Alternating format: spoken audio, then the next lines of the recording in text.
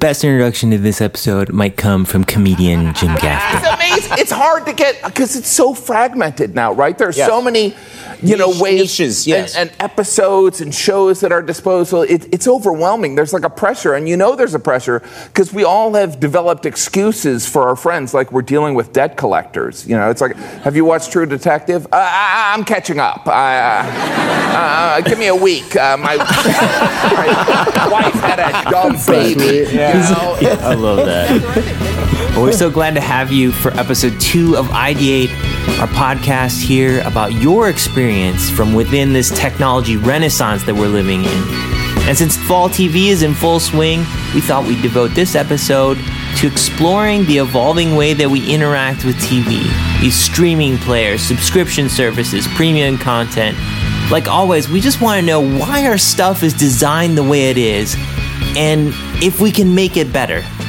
We're here with our engineer, Paul. Hey, I'm Paul. Our usability expert, Rob. Hello, everyone. Designer, Aaron Clyde. Hello. And my name is Romy. So to start our conversation, it might be good to get a little context. A journey of the Mata Brothers. Like just about everything else in the last several years, watching TV has gotten kind of complicated. There used to be a time when you just turn on the TV and watch Mama's Family or The Brady Bunch for free. And then you knew that if you wanted to watch Beavis and Butthead, well, you had to add on MTV. If you wanted Tracy Ullman, you had to have Comedy Central, Hollywood movies, HBO. It was expensive. It was somewhat complicated, and you still had to watch commercials, but it all came from one place. You better not mind getting bumped right now. And then do you remember when Hulu came out? Oh, you mean I can watch any show I want, whenever I want, it's free, and there's way less commercials? Why didn't it stay that way? Well, as it turns out, TV is really expensive to produce. The average show can cost around $3.5 million to produce per episode. And Netflix and HBO are introducing these more popular shows like Game of Thrones that are costing over $10 million per episode to produce. So we have to ask, how do we pay for all this content that we want? Lannister always pays his debts. Some of us were irritated when Hulu kept tacking on more and more ads to pay for their content. But the reality is that brands pay a service like Hulu between $25 and $75 per 1,000 impressions on a media buy, depending on the show. So if Hulu wanted to offer, let's say, The Crown for free, which is really expensive to produce, they'd have to show us more Geico ads than content to make it worth it. If you want to save 15% or more on car insurance, you switch to Geico. But I'd like to propose a TV show that's just Geico ads. Didn't they make a show based on like the cavemen? Didn't they try making a? Yes. Yes, yeah, they did. Your dream came true and it died. Really? My dreams get statistically very poor ratings. We're really not that different from you. Just a little better looking. So yeah, unfortunately, that's why we don't see everything in one place for free. Sometimes content writers will write in branded content to offset costs a little bit. Doing that. We're not compromising the integrity of the show to sell. Wow, this is Diet Snapple? I know, it tastes just like regular Snapple, doesn't it? You should try Pomegranate. It's amazing. But yeah, some people find this off-putting. So, enter the premium content subscription fee, which is basically the same model that cable providers have been using for decades. But here's where the user experience really gets jacked up, because without a physical network to monopolize content delivery, the content is so fragmented across all these separate experiences. If you want to watch Star Trek Discovery, where do you get? You gotta download the CBS All Access app. You want Stranger Things? Subscribe to Netflix. You want Handmaid's Tale? Hulu. You want to check out our former coworker Aaron Mankey's Dark Hit Lore? Gotta have Amazon Prime. So all these options, they have their own apps, they have their own payment models, they have their own UI, their own experience. Some might argue, well, now there's more options, there's more competition, this is a good thing. But in reality, things are really confusing. It's reported that Game of Thrones Season 7 was pirated over 1 billion times. Can you imagine how much lost revenue that is? And granted, not all of that can be attributed to bad UX, but HBO's service is particularly confusing. There's HBO for cable, there's HBO Go and HBO Now, all of which you can subscribe to separately in different gradients. If it was simpler and choosing relaxation was actually relaxing, don't you think HBO could recoup some of those losses? If the entire industry came together and said, we'll get more people to watch our content and pay for our content if we make this available in an easier, more monetizable or more segmented way. Maybe there would be more incentive because people can consume it easier. Maybe there's something to that. I would do that. It's nice that iTunes and Google Play has everything collected in one convenient place, but why is it still a for purchase model? How many times do you want to watch an episode of NCIS? Our music we listen to over and over again, and that's moved almost exclusively to a subscription-based streaming model. Why wouldn't the same be true for our TV? Yeah, I think you're onto something there. I think there's a managing aspect to like buying a show on iTunes and like, did I buy that season pass, or do I have this thing or that, and where do I store that? Or I don't have an iPhone or an iPod, and there's a lot of barriers to entry to me. Yeah, exactly. There's a UX principle there, right?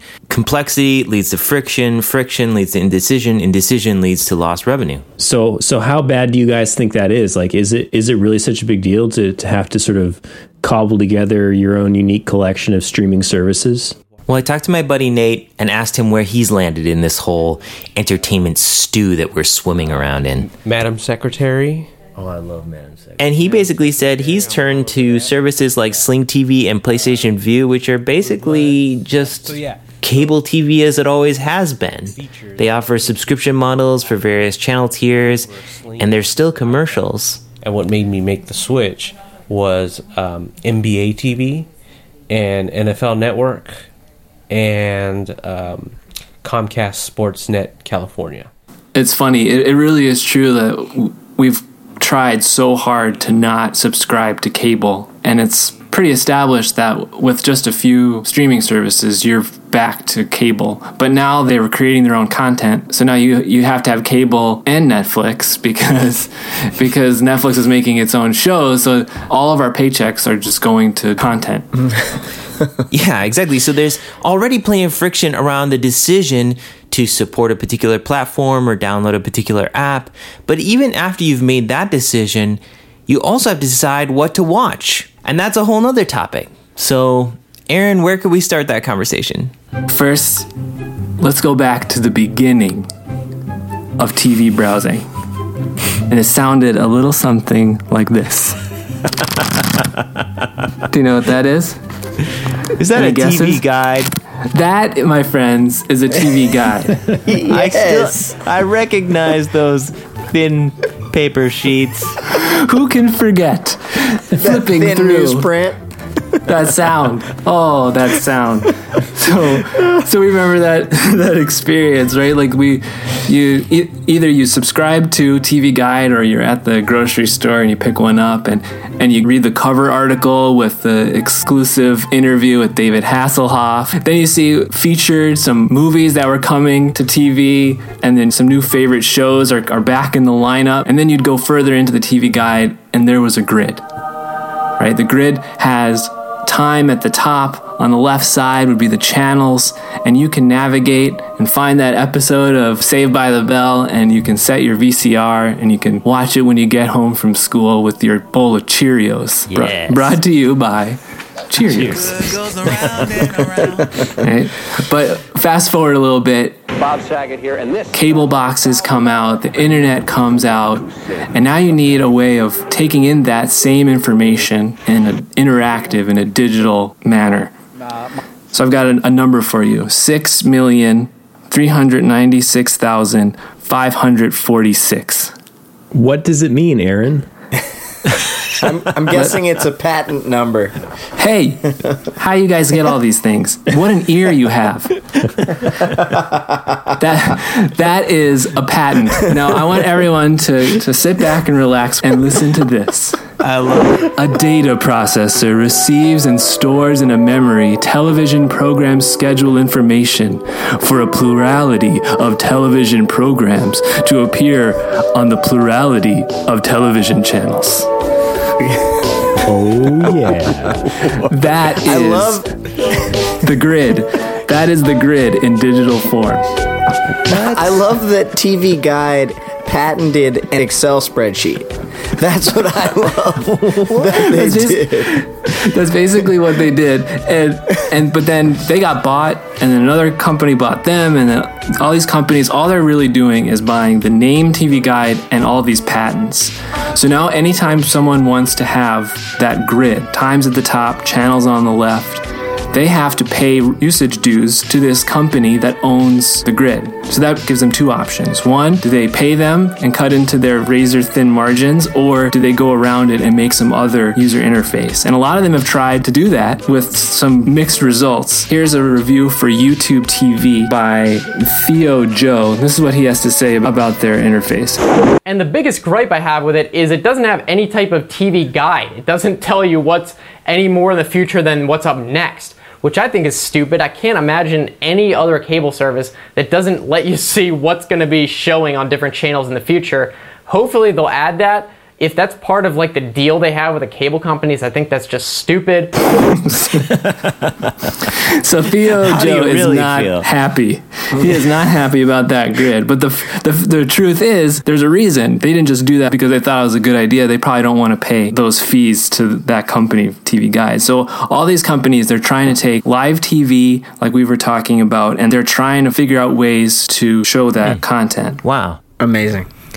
Yeah, that's really interesting. But does anyone really watch live TV anymore? Exactly.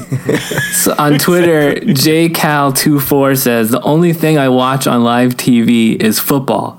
Hope Armageddon streams on Hulu, because otherwise I ain't seeing nothing.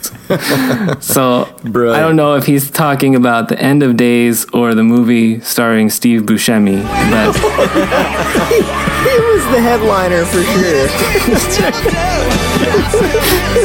Yeah, man. So yeah, live TV for a lot of users, a lot of customers, it isn't relevant, but it's still a big market, and that's people are still going after it. So what they're doing is they're taking that grid, if they're going to implement it, they're kind of making it a second-class citizen in the interface. So really, live content, on-demand content, it's all the same, right? It's just content.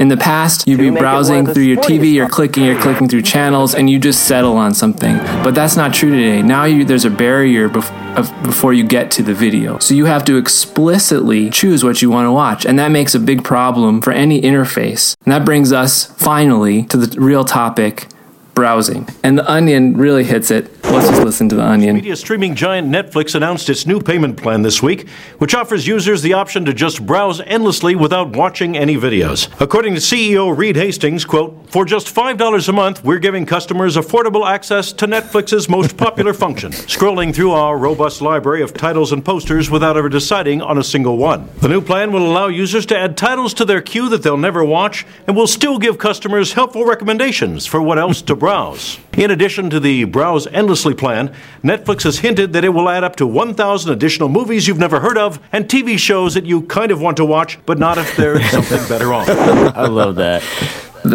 But it's so true, right? I'm sure at any of our houses, we're with our friends or family, and you're just endlessly browsing. And that really shows what the experience, 90% of any TV interface is information architecture. It's how you organize and you promote content relevant to the user. The goal is make my subscription worthwhile. Get me to things that I will value, that I like, that will entertain me. And one service we should probably talk about is Hulu. Hulu just did this big redesign, this beautiful interface that is terrible, right? It makes the most important part of an internet television service, browsing, a total chore. I can't even pronounce his name. Kurgermala on Twitter says, everything else about the redesign is a usability nightmare. It's like they did UX testing, then did the exact opposite.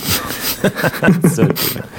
But it looked beautiful, and really it would be great if the first or second thing that it showed was really something I wanted to watch. Like if my mood didn't matter, if content algorithms and organization were right on, then the interface is perfect. Yeah, that's exactly what I want to watch. Click. But now that they've made it difficult to browse, oh boy. What a fail. Hulu, an evil plot to destroy the world. Enjoy. What a huge fail. Can I just say that this is why I'm not afraid of artificial intelligence taking over the world? Once they can create an artificial intelligence that can like predictably suggest to me a show I'd like to watch, then maybe we can have that conversation, right? Yeah, it's like this is not a new problem. It's something that any of us that were coming of age in the 80s and 90s know that when you had friends over to watch a movie, you'd be like, okay, let's go to the video store and pick something out. And then you'd spend the entire evening in the stupid video store and you'd leave and just go to a Chinese restaurant. Like, it was so frustrating. And they've done the exact same thing. They're the aisles of Blockbuster just on your screen.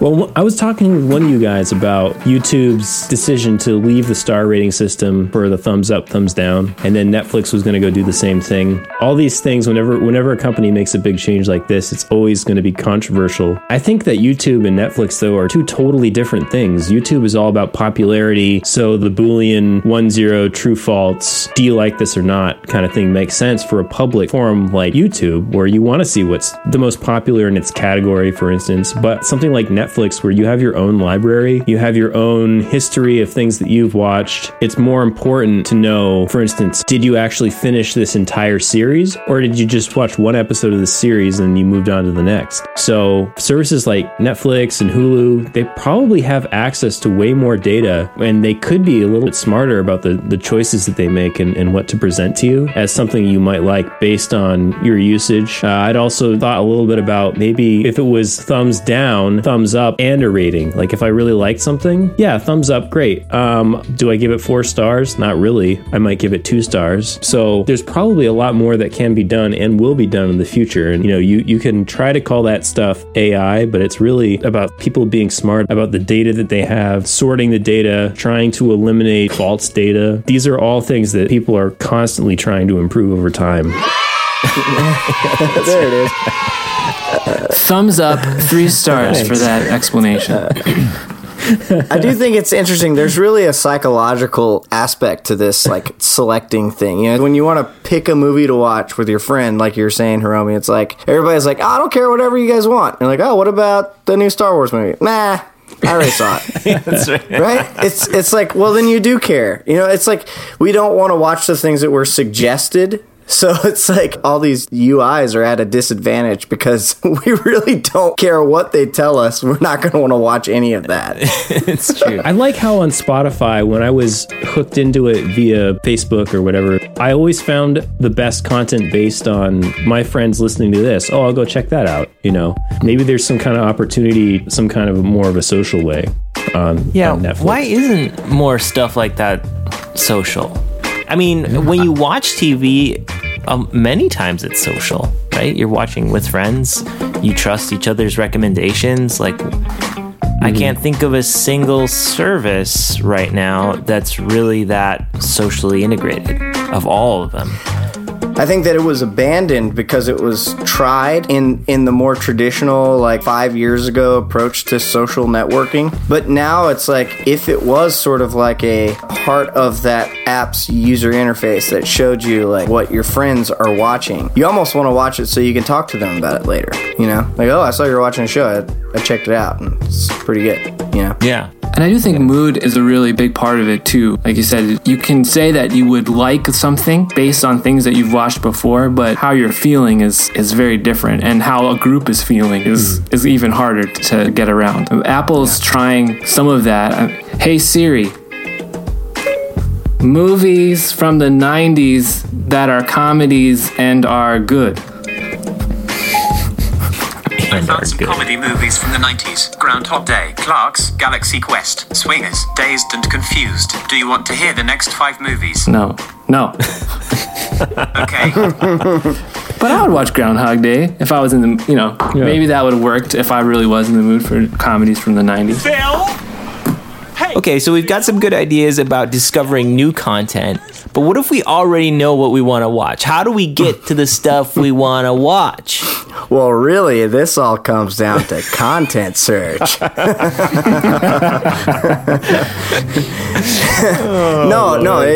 If you do know what you want to watch, it just comes down to like, how do you get to that? And the last few years of everybody creating a streaming stick, you got Roku and Amazon, and then you still have your traditional cable boxes, and you've got your TV TV itself. And then, so there's a lot of cognitive load in using remotes these days. At my parents' house, I spent some time at my parents' house recently. They literally have a bucket of remotes. It's like I was really hoping that it was going to be like a bucket with like a crawfish bucket or something. Like a drywall pail.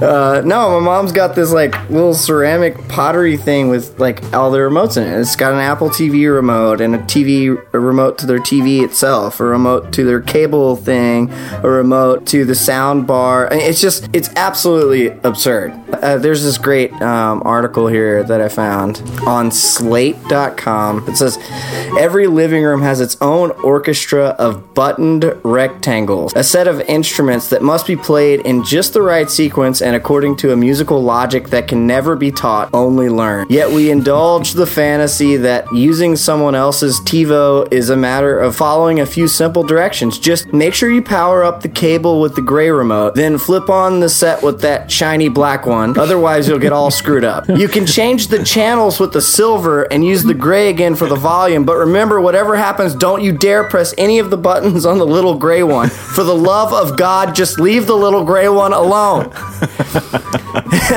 And that pretty much sums up television watching, I think, for like my parents and that entire baby boomer generation of people who are trying to like latch on to the old and use the new and all the stuff. Oh, yeah. But in asking a few people, like younger people, what they do for television, I found that even though there is a plethora of options, younger people are just using one thing. That's sort of the holy grail, it seems. Short of taking all 50 remotes in your bucket and duct taping them together. Yeah. One big super remote. Mega remote. Yeah. And what's funny, too, I found this one remote that a few people recommended when I reached out on Facebook about just how maybe ways to improve the television viewing experience. And some people said that they use the Logitech Harmony remote, and it allows you to, like, program... It's funny to say, but it allows you to program it. Like, when it originally came out, you had to go on your computer and program modules and set up different scenarios of viewing on your television. A little intimidating with all the space age... The Logitech Arduino kit. Yeah, that's right. Yeah. Solder your own remote. Yeah, exactly.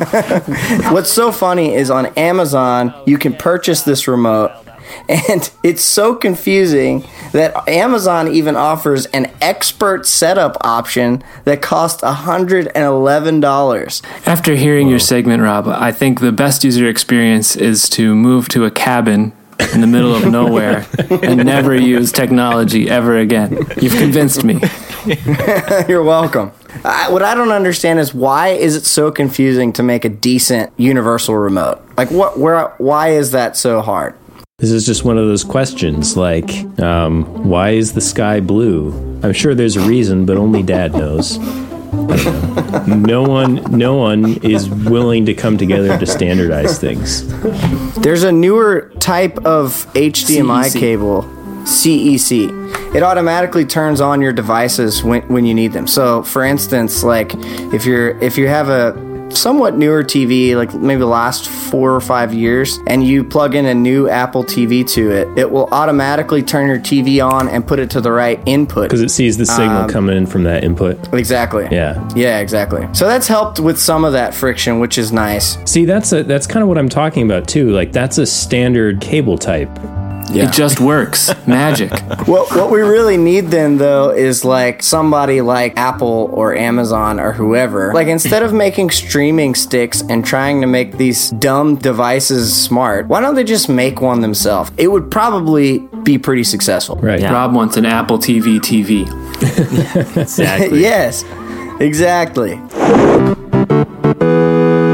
Okay, we've talked about a lot of things here. Let's do a lightning round. If you could distill down for me, what would you like to see different in entertainment UI in the next few years? I want my television to help me to settle. I want it to be able to just bring me into content that through algorithms or whatever, it knows I'll like, and it will spare me the pain of having to browse endlessly. Maybe it is reading my sweat glands, and it knows the mood I'm in, and the endorphin sensor in my smartwatch tells it exactly what I want to watch, and it just starts. Oh, we didn't talk about smartwatch integration. Nice, Yeah. I like that. All from the comfort of my cabin in the middle of the woods.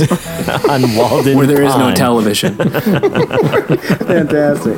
Okay, I'll go. I hate the idea of thinking that a show that has been recorded is I have to catch it at a certain time or DVR it for later and fast forward over commercials. It's a huge pain. So I'd just love for content that's not live to be on demand and live content to be live or be able to be replayed. I'd like for Google Play or iTunes or someone that has some clout to create one simple model that rules them all, and then create like a subscription service around all content. Like let's say $30 a month, and you get up to that amount of viewing like value, and then they charge a lower cost amount to supplement that value as you watch. But you don't have to worry about money all the time, and just watch whatever you want and it'll come out of this subscription fee. I'd like for the consumption to get easier, and I'd like to introduce social viewing for suggestions and standardized inputs. Maybe using mobile, more services should use that. I would like to see more organizations make a move to embracing more standards. For instance, content creators adopt a content distribution standard. Make it easier to distribute your content through aggregators in a standardized way so that more people can access them easily and allow software developers to distribute your content a little bit easier. These standards are crippling. They are crippling our students' education and their joy of learning. They must constantly struggle to push themselves in levels that are not developmentally appropriate. Well, that's about all we've got for you today. If you have any thoughts or disagreements, feel free to voice them on Twitter at Ideate Podcast. That's our handle. We'd love to hear your ideas for future episodes. Please tell us what you think. Until next time, thanks for hanging out.